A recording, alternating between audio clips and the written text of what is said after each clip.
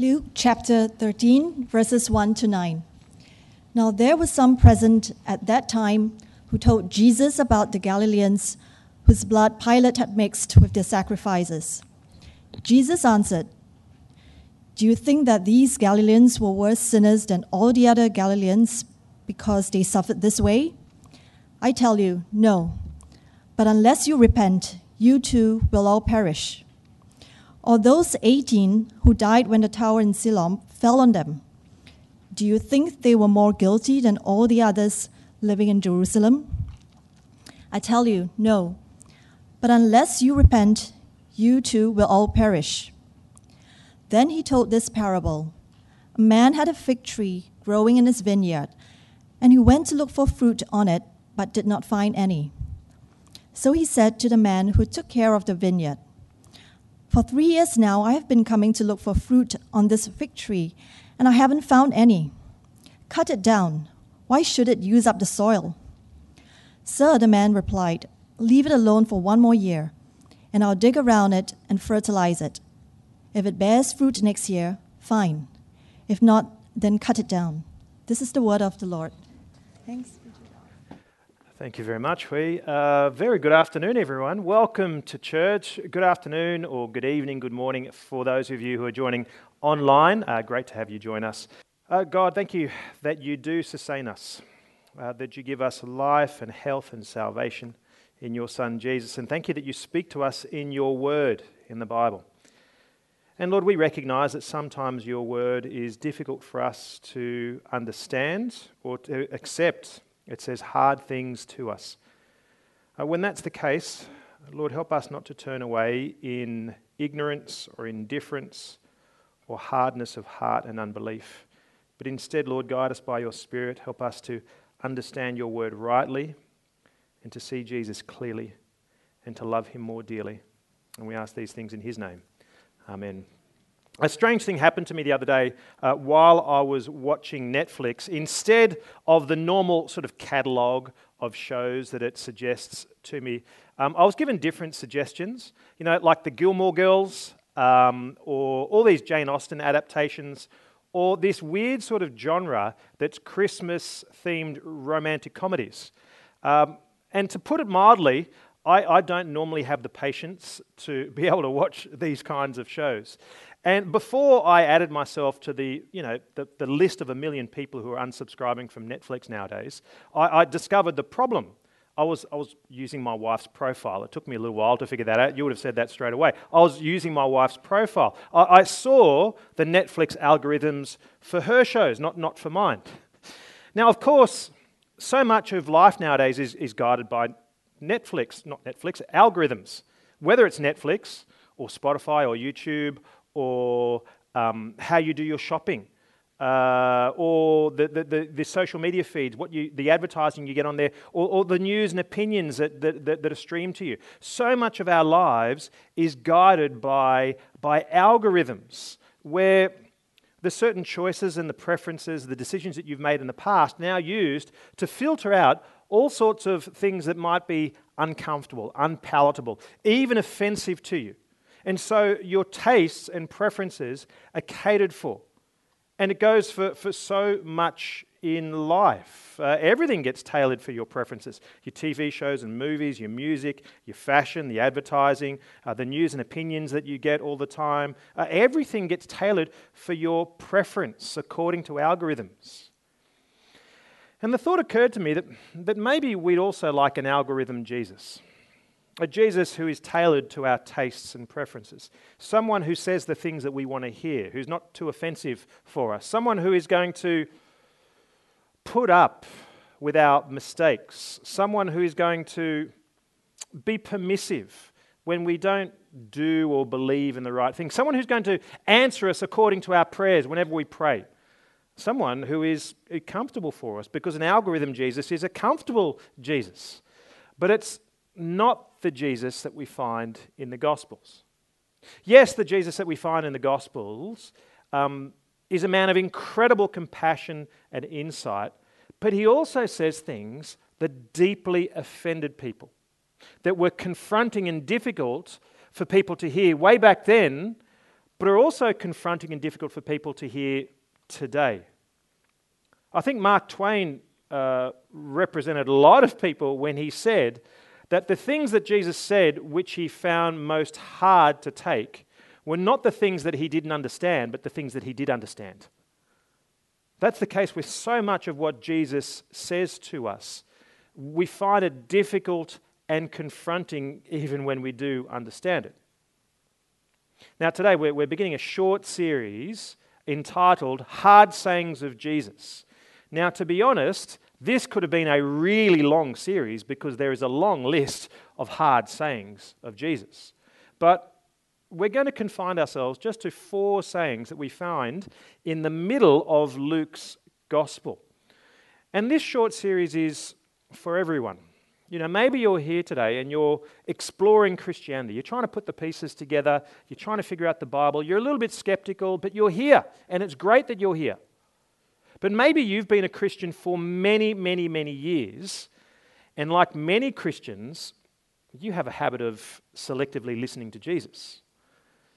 But if the Bible is right and Jesus is indeed God, then our attitude shouldn't be, I'll listen to what Jesus says here, but I'm not going to listen here. I like what he says here, but I don't like what he says here. Rather, if Jesus is indeed God, then we should allow him to look at our own lives and our own hearts, and we listen to him as he says, I like what you're doing here, I don't like what you're doing there. Now, today's passage that was just read, there are 2 instances of suffering and tragedy described. And twice, Jesus responds by saying something which seems really hard. He says, but unless you repent, you too will all perish. How can he say this? I mean, what is he talking about? Well, as we look closer, Jesus is helping us to understand and to process suffering and tragedy by doing 2 things. He's providing a correction and secondly a warning. So first of all, we see the correction.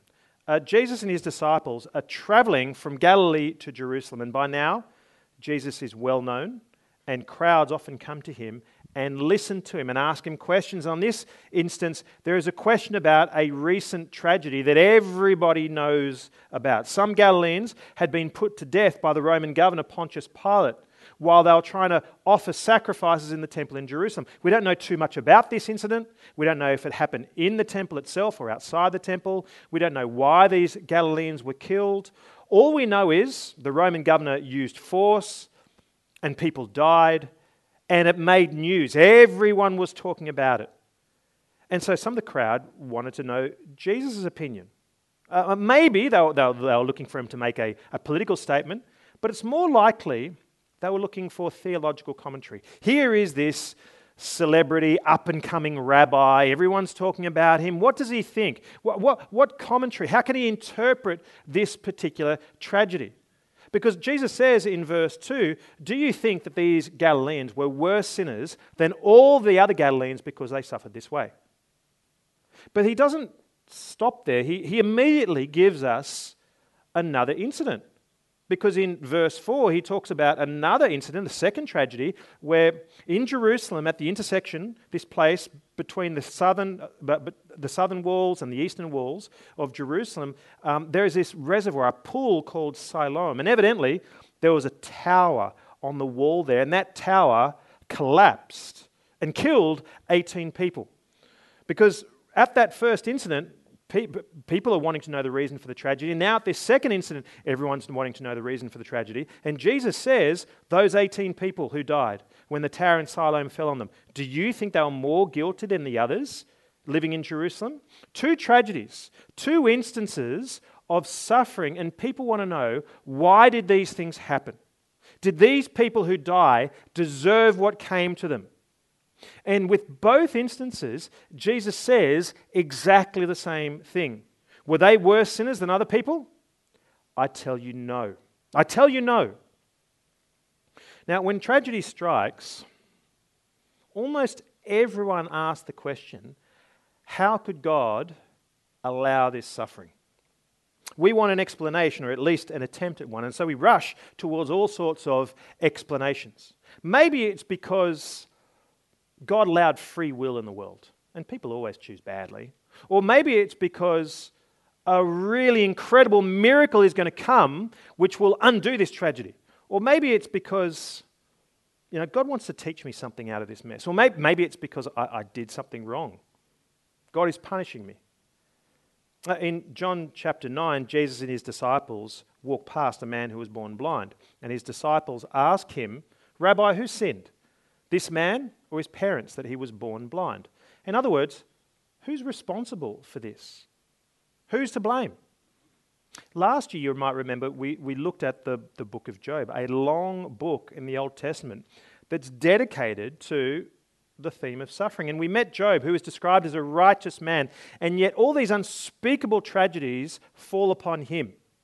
And as he's trying to figure out why all this has happened, his three friends, his three miserable comforters, say to him, "Job, consider your life. Think upon your sin, Job. You must have done something wrong to deserve all of this." And Jesus' audience had that same mindset.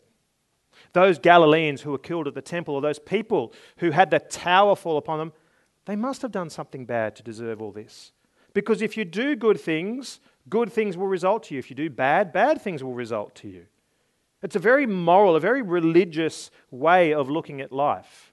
If you're good, if you obey God, if you say your prayers, if you turn up, then God will give you the good life. And that ancient way of thinking is also still very modern. It's very, very contemporary. If you do good things will come to you. And it goes the other way as well. So if something's gone bad, you want to know whether you've deserved it. You want to know what you can do to fix it. You want to know what you need to do in order to live the good life. Many years ago, a colleague of mine, his wife was diagnosed with stage 4 cancer. And he said to me, "Alex, if we have enough faith and we pray hard enough, will God provide healing?" In other words, if we do good by God, will God do good by us? And that might have happened in your experience. Maybe you've gone for a particular job, your dream job. You put in an application, you got some interviews, but then you didn't get the job.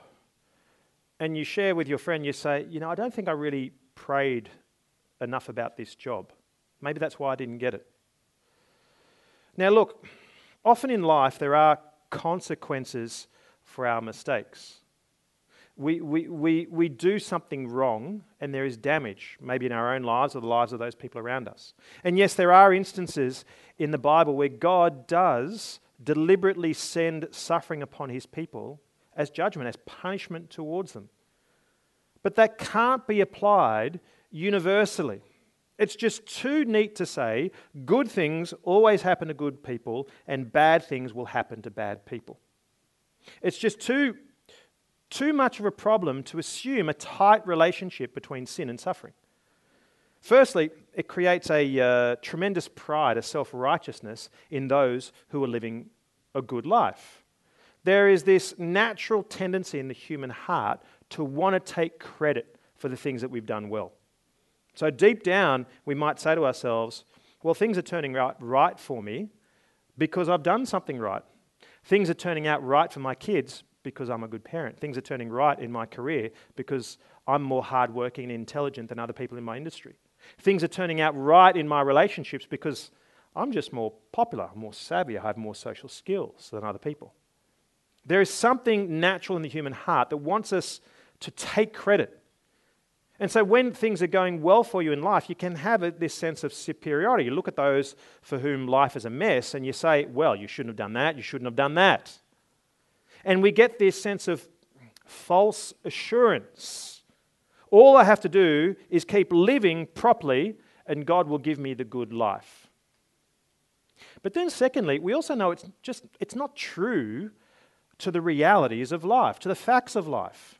Sometimes really good people live difficult lives of suffering. They kept getting visited by grief and bereavement over and over again. And then sometimes people who are terrible live long lives, prosperous, and die happily. To say otherwise is just to have a pretty narrow view of life. That's why when Jesus is asked about these tragedies, he provides this correction. He rejects a simplistic view of suffering. Yes, judgment involves suffering. And yes, sometimes suffering is judgment. But no, not all suffering is judgment. Sometimes we just do not know in the mysteries of God's way. This side of heaven, we won't be given an answer for why bad things are visited upon us. So firstly, Jesus provides a correction, but then also he provides a warning. Twice he says, but unless you repent, you too will all perish. Let me just pause here and recognize that some of you might be going through a difficult time at the moment. Or you might have experienced sometime in your life a really difficult time. It's felt like a tower has literally fallen on you. You've been visited with terrible circumstances. It could be health, your job, your family, a bereavement. Now, there are many places in the Bible that will speak to you and your situation. Places that will provide words of support and encouragement and comfort and hope. But to be honest, this passage is probably not one of them. Okay, because as we'll see a little bit later on, Jesus is not speaking to people who actually had the tower fall upon them. He's speaking to others who are actually getting through life probably okay. Nevertheless, Jesus is saying something really hard here. But unless you repent, you too will all perish. So we want to just talk about the two different parts of that statement, beginning with the second part. When he says, you too will all perish, he's not talking about death. Because death is a given. It's the universal human experience. We all encounter it. We can't escape it, no matter how much we try. When he says, you too will all perish, he's actually talking about something that's far worse than death. He's talking about judgment and separation from God. Listen, if you're new here to church today, if you're not a Christian, Jesus is alluding to something here which is picked up way at the beginning of the Bible. You see, God didn't create this world to have suffering and death in it. He created a paradise. God didn't create a world filled with suffering and disease and death. But when people turned away from God, when we rejected God, then the world became broken. The world stopped working properly. Everything went wrong. Sin and death and suffering entered into the world, and therefore there is a sense in which the human race got the world it deserved, it asked for. We turn away from God, and when we turn away from God, the world becomes broken. The world doesn't work right. Human sin has created a world where everything is broken. Now let me just push this a little bit further. Martin Luther, the great German reformer, has this incredible definition of sin. He said, sin is man curved in on himself. Sin is humanity. Sin is people introspective, curved in on themselves. When Luther defines sin that way, when he defines what the Bible says about sin that way, he's saying we're all focused in on ourselves. We're always choosing ourselves instead of God and for others. We're always at the center. What that means is, yes, of course you do bad things, but what's really penetrating about this definition of sin is even when you're doing good things, it's still about yourself. Even when you're turning up, even when you're studying the Bible, even when you're being incredibly moral and following the religious rules, even when you're being generous and serving the poor, it's still about you. Sin determines that you relate to God and other people where you are setting the agenda. It's still always about furthering your agenda so that you can get what you want out of God. He can give you the good life that you want. He can give you the self-image that you want. He can give you the control that you want. And then when you're not getting the things that you want from God, you leave. Why? Well, because even when it looks like you're serving God and other people, you're still wanting to be in control. You're still wanting to serve your own agenda. You're serving that's how insidious sin is. And the vast majority of the time, we're actually oblivious to the hold that sin has over our hearts, it blinds us to its all-pervading power. Martin Luther was right. Sin is man curved in on himself. Look, do you get what Jesus is saying here? He's saying we all deserve to have a tower fall on us. We all sin. We all deserve to perish. That's why this is a hard saying. This is why people get offended. Often people will get offended by what Jesus says. Because on the one hand, he's saying, don't get so smug and think that these people are worse than you because you suffered. But then on the other hand, he says, all people deserve to perish because we all turn away from God. We all deserve that eternal separation from God. Now, this is going to offend people because we want to believe that we're not as flawed as we really are. We're not as selfish as we really are. We're not as bad as we really think we are. And what God is going to say, what we hope, is that He's going to say, I'm going to forgive you regardless of what you believe or what you do. Because we believe that since God is a God of love and grace, that it's His job to forgive us. He's got to forgive me. Now, think about your life. Think about, as I reflect on my own life, I think about all the stupid choices that I've made, the stupid decisions that I've done that I actually haven't suffered the consequences for. All the ways I've treated people harshly, unfairly, and I haven't suffered the consequences of it. All the different ways I've turned my back on God, and yet He hasn't turned His back on me. No one has received even a tenth in return for what they've done. And yet we really find it hard to acknowledge that reality. And so the first part of this difficult statement is there. Jesus says, you're all going to perish. That's the warning. And then the second part is His command, repent. Now what is repentance? At the first level, repentance is simple honesty. It's a deep recognition of your own fault. Some of you might have heard of the non-apology apology. The non-apology apology. We sometimes see it in public figures, leaders and politicians and celebrities. They've done something or said something which has crossed a moral line, and some people are offended and outraged. And in order to appease those people who've been offended and outraged, they express some contrition, but they fall short of actually acknowledging wrongdoing. And so they'll say something like, well, I'm sorry that you were offended, or mistakes were made. That's the non-apology apology. And if we're honest with ourselves, we do that all the time, right? We do something that we probably shouldn't have done. Someone is hurt, and so we say sorry.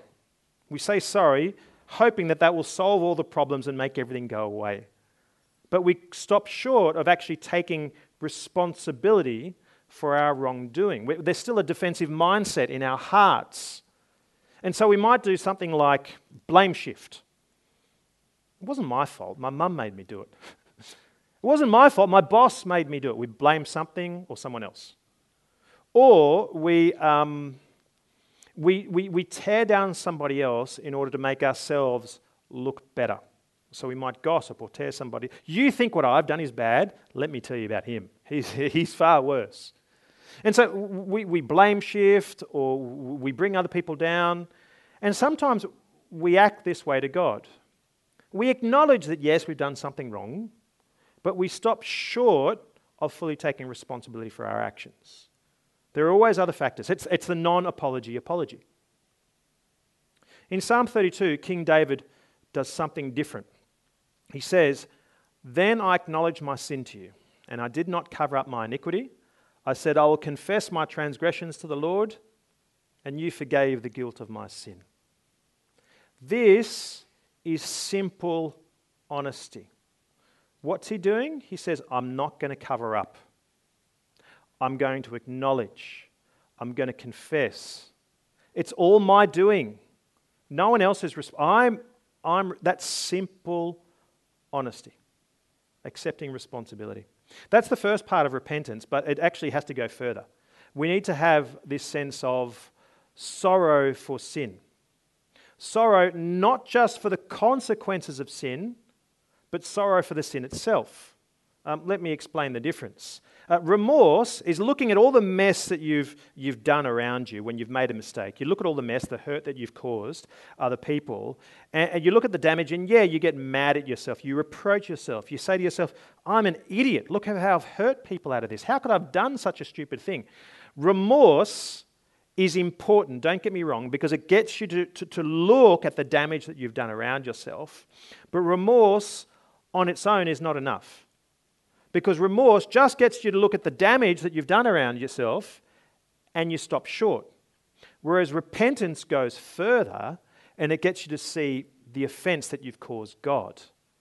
Because if you're simply sorrowful for the consequences of your mistakes, that's not actually going to change your heart too much. Because as soon as you have the opportunity to repeat that act without the consequences, you're going to do it, right? Because you kind of like doing it. You did it in the first place. And if you can get away with it without the consequences, you're going to do it again. But real repentance comes when we turn back to God, not out of self-interest, but out of a deep love for Him and a concern for His glory. Now again, let me push you by saying repentance is needed throughout life. Repentance is needed not just when you make a mistake and life is going badly. Repentance is also, and it's especially needed, when life is going well for you. Let me explain. Did you see who Jesus is talking to here in this crowd? It's His disciples, it's other Pharisees, it's people who trust in the Scriptures, in the Bible. It's religious people, it's moral people, it's people who turn up to church, it's people who follow all the religious rules. And yet Jesus still says to them, unless you repent, you're going to perish. Which means repentance is more than just saying sorry for the bad things that you've done, for violating the religious rules. It's more than just saying sorry for when you cheat or you lie or you sleep around or you rob a bank or something like that. It has to go far beyond that because these people were living very moral lives. They were ticking the religious boxes. Repentance has to be more. Jesus is showing us that we've also got to repent when we're substituting other things in our lives instead of God. When we're chasing other things in our lives more than we're chasing God. When we're chasing even good things in our lives. Good family, good health, good career, good social causes. But he's also saying you've got to repent when you're trusting in something else for your own salvation. When you're trusting, for instance, in your moral performance. When you're trusting in your religious works. When you're trusting in, you're turning up, you're studying the Bible, you're being generous, you're getting involved. You've got to repent of your own sense of goodness, of self-righteousness. You've got to repent of being your own saviour. Now, do you see what this means? It means we have to repent all the time. Martin Luther, one of the other he said many incredible things, but he kickstarted the Protestant Reformation when he nailed the 95 Theses to the door of the Wittenberg Cathedral. And the first of that 95 Theses was, our Lord and Saviour Jesus Christ desires that the entire life of the Christian be repentance. That means we repent all the time. Not just when you've made a mistake and there's mess all around you and you can't escape it, but you also repent when life is going well. And all the things that you're chasing after more than God, you're getting. You repent when you're turning up and you're performing all the religious rules and you're getting generous and you want to give yourself a pat on the back because you're trusting in yourself to be your own saviour. Do you see what this means? You're in more danger, spiritually speaking, when life is going well compared to when life is going badly. Because when life is going well, this sense of self-sufficiency and complacency sets in. You can be in real danger.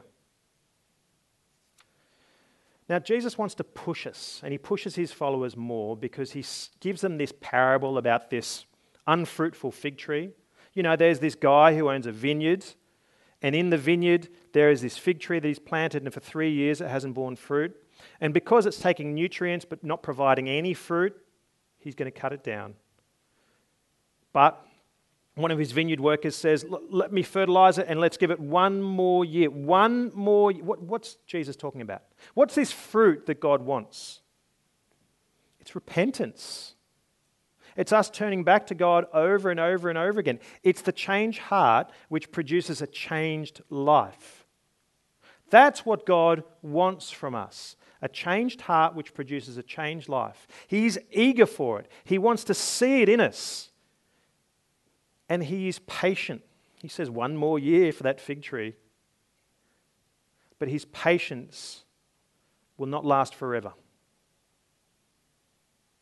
Now look, Jesus does say hard things to us. It's things that confront and offend us and are difficult for us. But the thing is, if you're a follower of Jesus, Jesus says he calls you his friend. And what do friends do? They speak the truth in love to one another, even when that truth is difficult. And that's what Jesus is doing for us. Repentance is difficult. But gospel repentance, if you understand it properly, is also joyful. Because yes, on the one hand, you are humbled by repentance because you're coming to acknowledge that you're actually far more sinful than you thought. But then on the other hand, gospel repentance will lift you up because you see that Christ has borne the punishment for your sin himself. You haven't borne it. You know, the judgment, God's judgment, that tower fell upon Jesus rather than falling upon you. Jesus lived the perfect life that we should have lived. Perfectly obedient life. But at the cross, that tower of God's judgment, which we deserve to have fall on us, fell on him instead.